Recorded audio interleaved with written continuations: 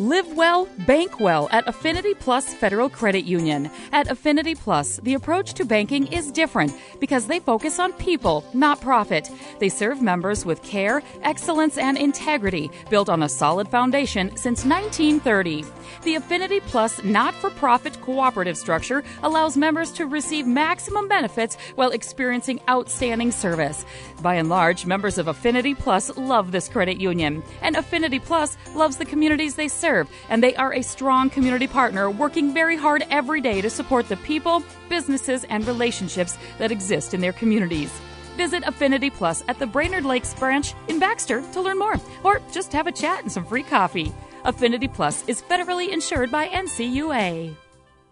Good afternoon and welcome to Community Focus at JJY. I'm Ken Thomas along with Tess Taylor, and today we are visiting with our friends from Bridges of Hope. On the line with us, the Executive Director, Bernadette Foe, and Marketing Coordinator, Lori Sharonbrock. Ladies, welcome to Community Focus. Thank you. Thank you. I understand. Maybe what we should do is start by just explaining to our listeners what Bridges of Hope is all about. Bernadette, if you will. Thank you so much, Ken, and thank you for having us. It always feels at home when we do come to your show. Bridges of Hope is a community connection point that serves the Crow Wing County and Brainerd Lakes area as a safety net, providing resource connection services and other community services to those in need.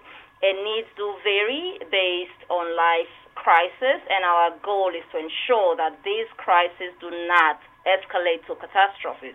So our goal is to help stabilize and give hope and support, both financial, emotional, and support groups to these individuals who may need us. Very good. And how are you operating differently during these times?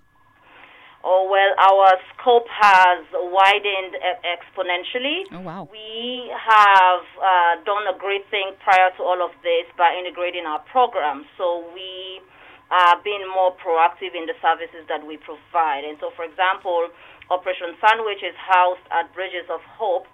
And one of the things we're doing differently is because having a sandwich is no longer practical because we cannot gather in the parks as had been the case before. Mm-hmm. And families were finding it difficult to have transportation to go daily to the schools to get these lunches. So what Bridges of Hope did was to partner with Sharing Bread Soup Kitchen, and a big shout out to Shannon there, because in partnering with them, they could not also have people come in for dining because of the no congregation and social distancing requirements. So what we did, we partnered, and instead of doing sandwiches, we now do grocery bags. And this had helped people to stay at home for weeks at a time. Mm-hmm. So Thursdays, 5:30 to 6, we give out grocery bags. And in those grocery bags, it's not just about food. We've included our other programming like the laundry support services. We provide detergents. We also provide conversation starter cards for our Self-Healing Communities project and menu cards. And in this way, it's more holistic, it's proactive, and it's more integrated in the services that we provide. And we also collaborated with the county to provide food for homeless individuals who were also benefiting from the hotel voucher programs from them. Wow. Yeah, you really have thought this out. Bernadette, we have Pastor Sarah scheduled to be on our show in June, so it'll be fun to talk more about that. But you mentioned those grocery bags available between 5:30 and 6 at the Sharing Bread Soup Kitchen. Is that every day that they're available? They're available on Thursdays mostly. Thursdays. Very good. All right. You also, of course, are funded in part through some of the monies you generate at your stores.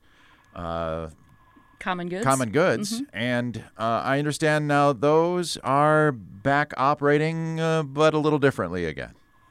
Yes. So our stores were closed down for almost 2 months, and of course that affects income and the revenue stream. Yes. Because most of our programs are funded from the sales from those stores. So what we did, we have an online shopping platform now. And Lori can talk more about that, but we do have shopping there, and then we also do have a curbside pickup, donations by appointment. But we also have the stores open for a limited time. You will require a mask to shop at Common Goods because what we want to do is to provide a safe shopping environment for our customers. But at the same time, I want to be mindful of the safety of both my staff and the volunteers because we want to ensure that everyone is overall safe. And we do also observe social distancing measures while you shop with us. And we would provide you with a mask if you don't have one for $1. We also have hand sanitizing stations that are there and markings to help you follow the distancing. So we're doing everything we can to not just do revenue generations, but to make sure we are both innovative and health conscious as we do our service and business practice daily. Wonderful. That's great. It's good to hear. And you said you are still accepting donations, but by appointment only. By appointment only because we don't want, we want to be sure to limit the crowd, but also we want to be able to space out the donations as they come so we can sort them out. We can allow them to breathe so that if there's any potential, there are no transference because, you know, in all of this, we don't really have the capacity to do tracking of what is coming to us, where it's been, and all of that. And so if we're disseminating things, we want to make sure we have time to disinfect, to do the necessary cleaning, so that if somebody buys from us, you can guarantee safety and not be worried about the potential for being infected as well. That's fantastic. Yeah. That's good. So, Lori, let's talk a little bit. You got a special event coming up? We do. It's called the Party for Hope.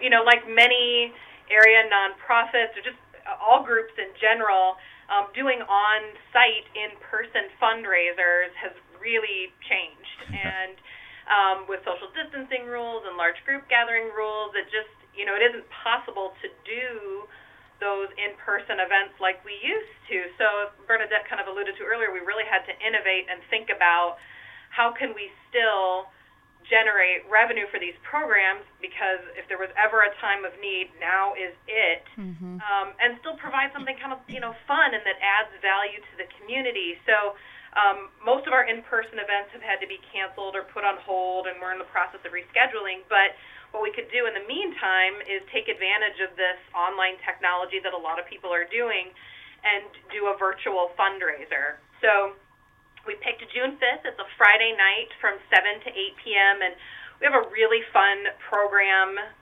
planned out. We're going to be emceed by Dave Bedeau, the mayor of Brainerd, and I believe he's involved with community action as well, and he's so graciously offered his services to kind of be our host and the fun person between guests. We have a special musical guest, Todd Licio. If anybody's familiar with his music, he plays in bands, and he's with the Journey North Church. He's just an awesome person, and he'll be singing for us at some point. And then Annie Meehan is an inspirational and motivational speaker, and she'll have 3 or 4 minutes to talk about, you know, inspiring hope and what hope can do in a community to bring it together in times like this.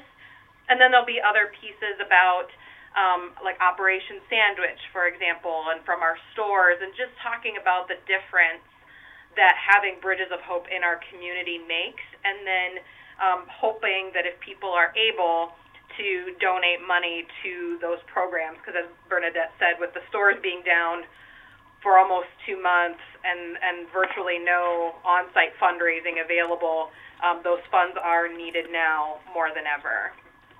So how do we link up to this? How do we be a part of this on that June 5th? That's a great question. We have a website, bridgesofhopemn.org, and there's a section on there for events, and you can go there, and there's a link to RSVP. It's free. There's no cost to join the Zoom. But when you do that, then it kind of registers you for the emails that'll send you the Zoom link to join. Okay. Or you can go to our Facebook page at Bridges of Hope, and there's an events, you know, section on those Facebook pages, and there's an event there, and the link to the Zoom is there, so you'll be able to just grab it right from the event on Friday night. So you can either go through our website or the Facebook event, and we'll be posting updates and some other fun stuff on the social media up until that day too. Very good. That sounds like a lot of fun. Mm-hmm. We hope so. Absolutely. So you've both alluded to the fact that more than ever, folks are needing help. Do you have some statistics on the numbers? I mean, we've seen it everywhere, how food shelves and the need has just grown tremendously during this pandemic. Talk about that aspect just a little bit. Well, in terms of our numbers, in terms of food especially, our budget increased over 500% of what we were expending. Whoa. Just within 3 weeks, one of the first invoices we got from Cobb Foods was to the tune of $9,000. And then we had other constraints. For example, usually people will donate peanut butter and jellies to help us make the sandwiches. But because these were individual items that people will either buy and try to donate, we were needing to do a lot more work in terms of disinfecting and making sure that we make sure they're safe before they are used or sent out. But also you have to check for expiration date and a lot of those things. And based on the fact that there were social distancing measures that were very, very restricted at the time, we could not necessarily make use of volunteers.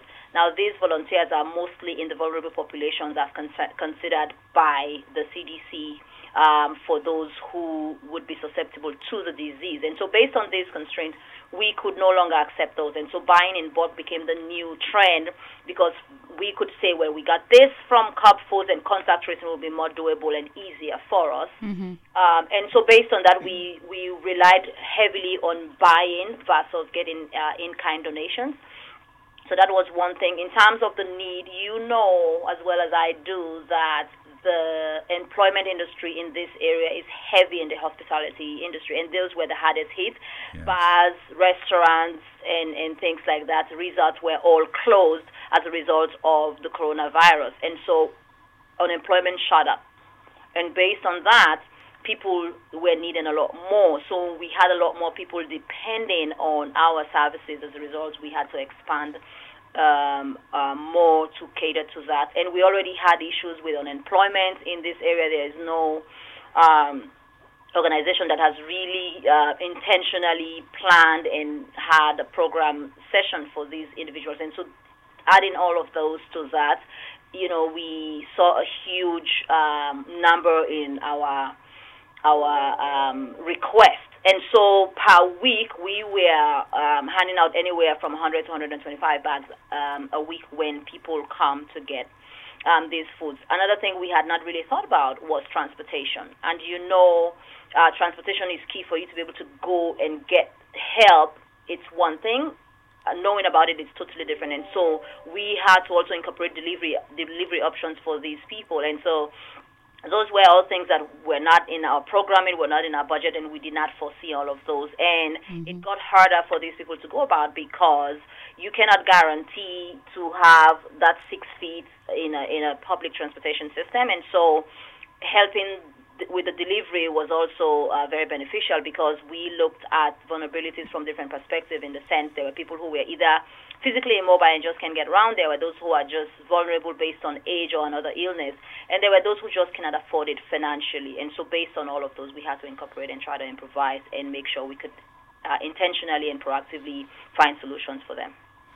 Bernadette, I have no doubt that we have listeners that are saying, well, what can I do to help? And it sounds like maybe the best thing to do is donate gift cards, if you will, or cash to help purchase these groceries?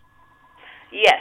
So gift cards and groceries are good, and we encourage people to donate to a program of their choice. If Operation Sandwich is what you're passionate about, by all means donate to Operation Sandwich. There are a lot of needs there.